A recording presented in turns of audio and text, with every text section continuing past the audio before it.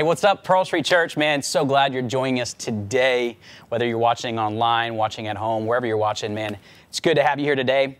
I get to bring the message to you, Pastor Brent, man. I told him, hey, take the week off. Hey, I got you.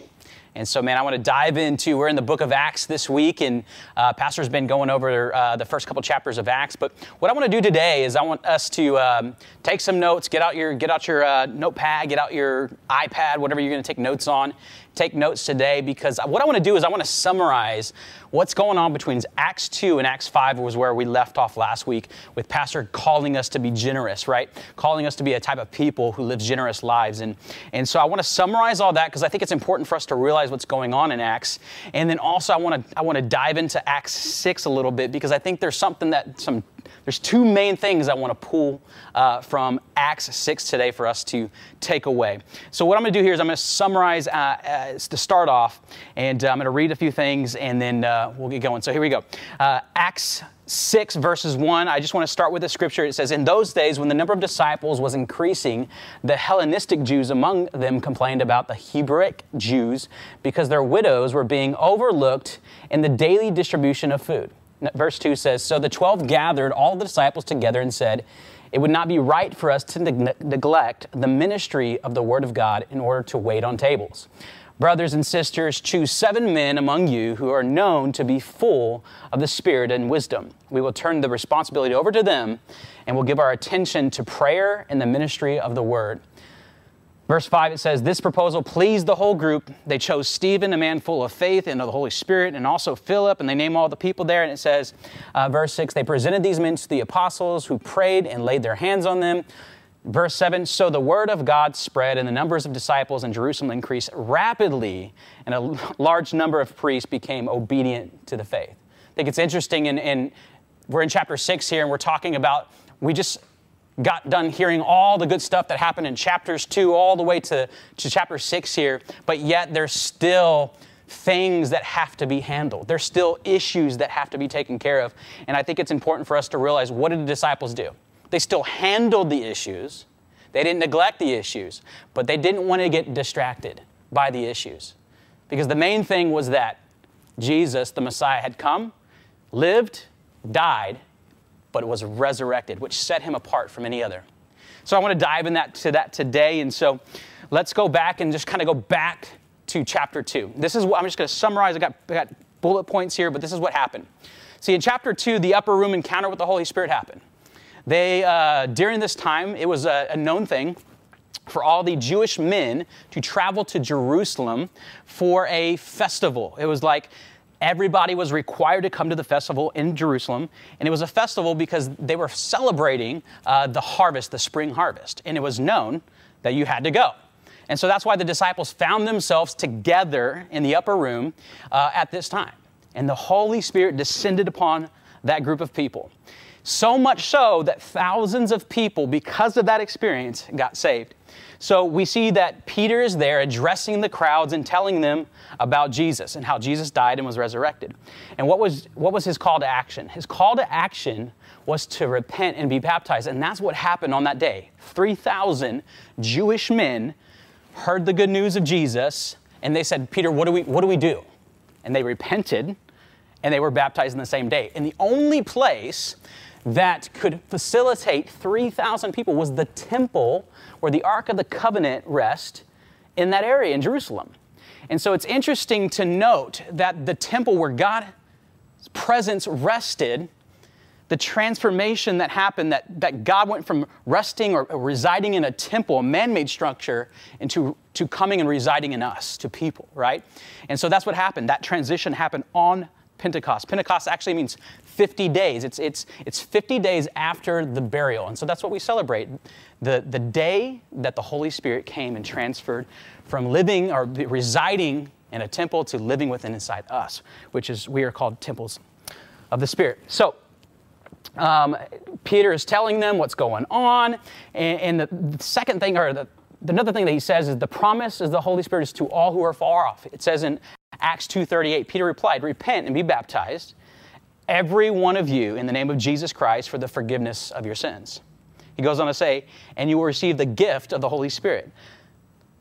39 says, the promise is for you and your children and for all who are far off, for all whom the Lord our God will call. So we know that the Holy Spirit is for us. It's for all who are far off. And it's a promise from God.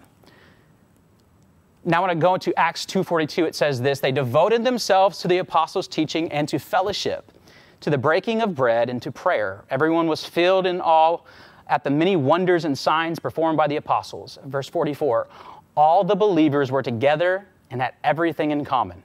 They sold property and possessions to give to anyone who was in need. Every day they continued to meet together in the temple courts. They broke bread in their homes and ate together and with glad and sincere hearts.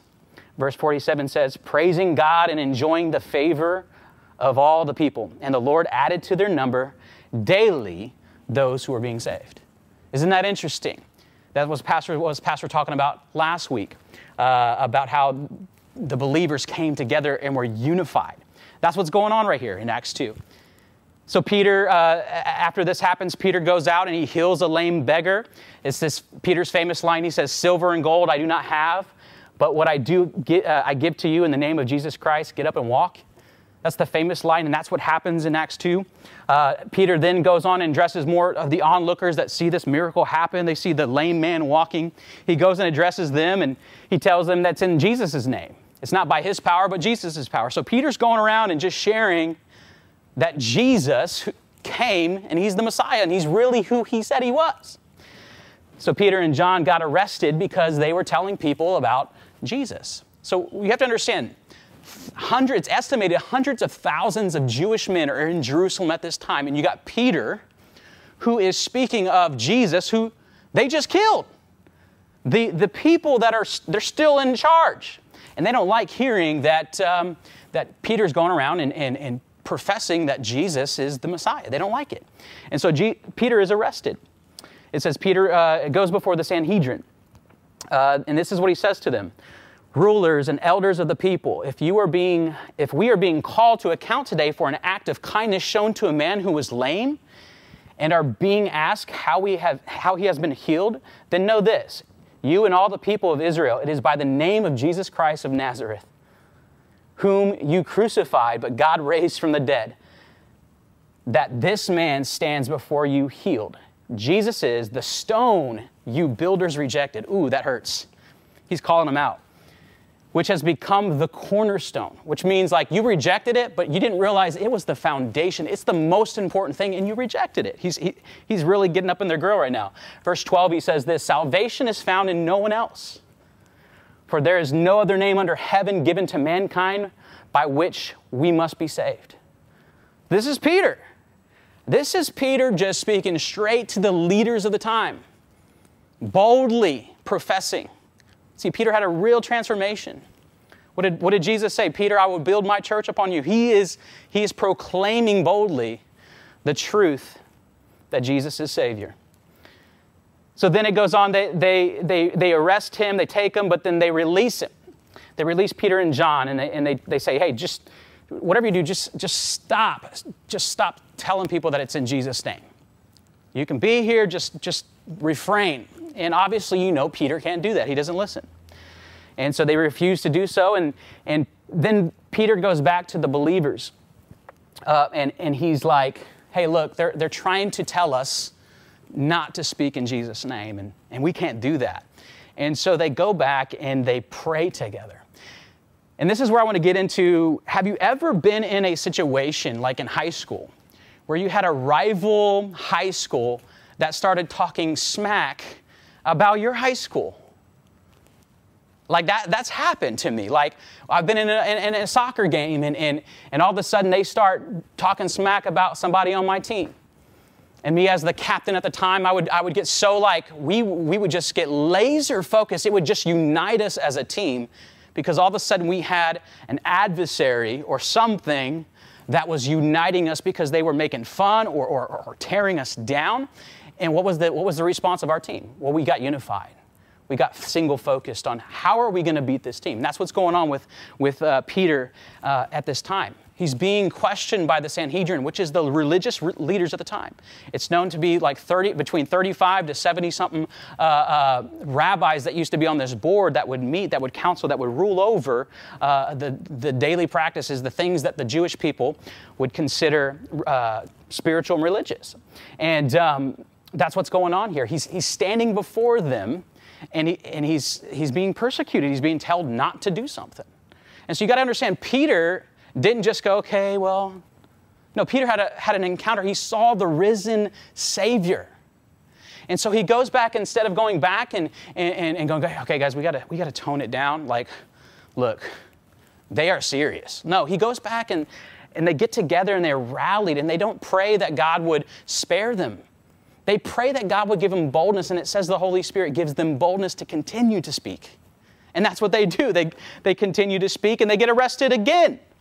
And so the first thing I want us to realize in all of this, or to understand in all of this, is that there's power in unity, and there's power in prayer. See, there's power in unity, and why? Because when we get singular focus, like all the things that don't really matter, like there's things that matter, but there's things that don't really matter that are quarrels between us. And when we get unified, man, we forget about all that, and we put all our energy and effort into the main thing. And the main thing is, it's good news that there's been a Savior who actually came and died for you and I. That changes everything. That's the old system is gone. There is now a Savior. You don't have to go to a temple. You are the temple. And all you got to do is say a prayer. And it's in Jesus' name. And that's what Peter is trying to explain. And so that's what's going on. So they go back and they unify themselves in prayer. And I think that's important for us right now in this season that we're in today. What are we uniting ourselves around right now? We're in the middle of a pandemic. Maybe you've lost your job. Maybe your kids are sick. This last week, my youngest, Jack, he's 3 months old. He's the best. I love him. He's my only boy. And he got sick on Wednesday. And he went and had some vaccinations on Monday, and we know it's because of that. And we're not going to get into the whole vaccination topic today. But the thing is, on Wednesday, I'm studying the Word of God, and I'm looking at all this about unity and prayer. And Jack is like uncontrollably like in pain, like there's something going on in his stomach. He's screaming. This is not normally like Jack. And you know, me being the father, trying to support, trying to come over and be a support for my wife, I just go over and I just start speaking in Jesus' name, Jack, you're healed. In Jesus' name, and Jacqueline starts repeating me, in Jesus' name, Jack, you're healed. It's interesting to me, what are you uniting yourself with your family, with your friends, and whoever you're surrounding yourself, are you uniting in prayer for something? The prayer is powerful. The Holy Spirit, it says the same power that raised Christ from the dead lives in you. So how often do we go to prayer? How often do we realize how significant prayer is? Prayer is huge. See, yeah, we called the doctor and we got the advice from the doctor. It's not that we're not doing that. But at the same time, it shouldn't be the only thing that we do. So we unified ourselves in prayer. I want to go to Acts 5 here. It says, in verse 12, it says, the apostles performed many signs and wonders among the people. And all the believers used to meet together in Solomon's colonnade. Verse 13, no one else dared join them, even though they were highly regarded by the people. Nevertheless, more and more men and women believed in the Lord and were added to their number daily. As a result, people brought the sick into the streets and laid them on beds and mats so that at least Peter's shadow might fall on some of them as he passed by. Crowds gathered also from the towns around Jerusalem, bringing their sick and those tormented by impure spirits. And all of them were healed.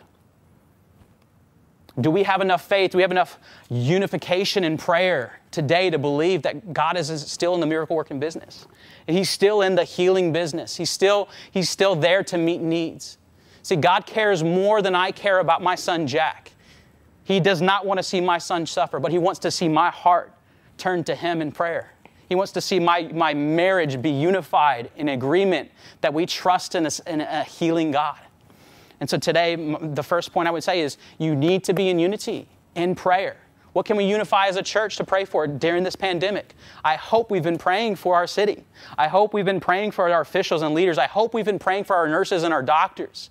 That's what we can do because there's power in that.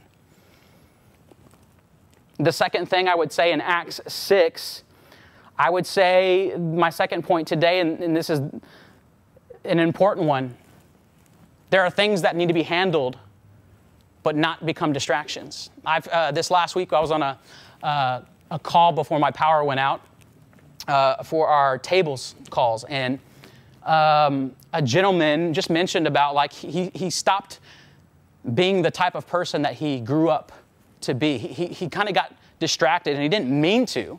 He just didn't know who he was becoming. And he said he looked at himself and he didn't realize what he had become, and he didn't like it.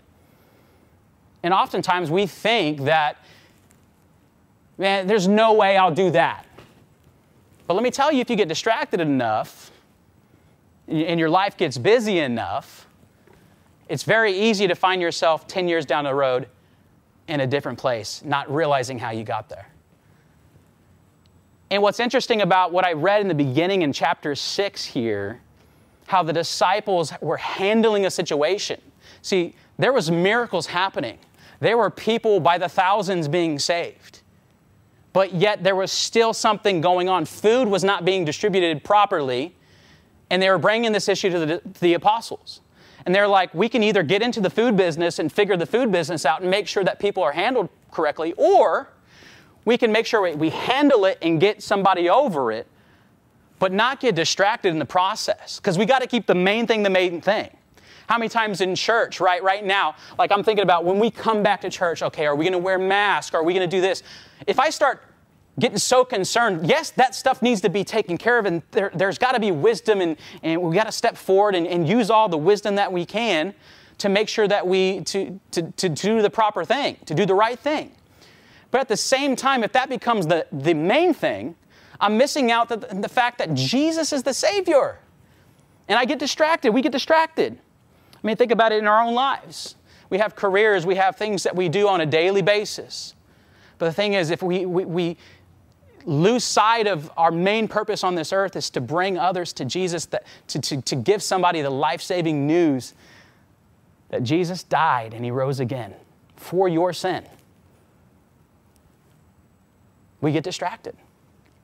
So there's unity in prayer, but also we got to handle things but not get distracted by them. We got to keep the main thing, and that's Jesus Christ is Savior. So today, I don't know where you're at. I don't know what you're dealing with. I don't know if you've lost your job, or maybe you're in the middle of the season where you've been isolated and alone for the last 40 or 50 days. Isn't it interesting that the day of Pentecost was 50 days after the death, burial, and resurrection of Jesus. And we're coming up on Pentecost Sunday, May 31st, I believe it is. Isn't it interesting that God right now, it's my belief that God right now is doing more in people's lives than months past. Why do I just think people are at home right now and asking questions. I know I have been. Maybe you have been too. God, are you in this? God, I'm alone. I don't know about you, but at night I start asking myself the hard questions. And I find that I'm like, man, God, I'm not as close as you than I thought I was. Like, I have more fear in my life than I thought.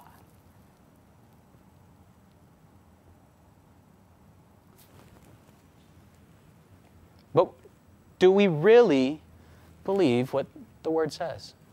That Jesus is our Savior, that He's our way maker, miracle worker, promise keeper. He's light in the darkness. There's hope. There is hope in Jesus' name. Let's just not get distracted. There are things that are important that we got to take care of. There's bills to pay. There's mortgage. We have to apply for another job. We have to go out and do things.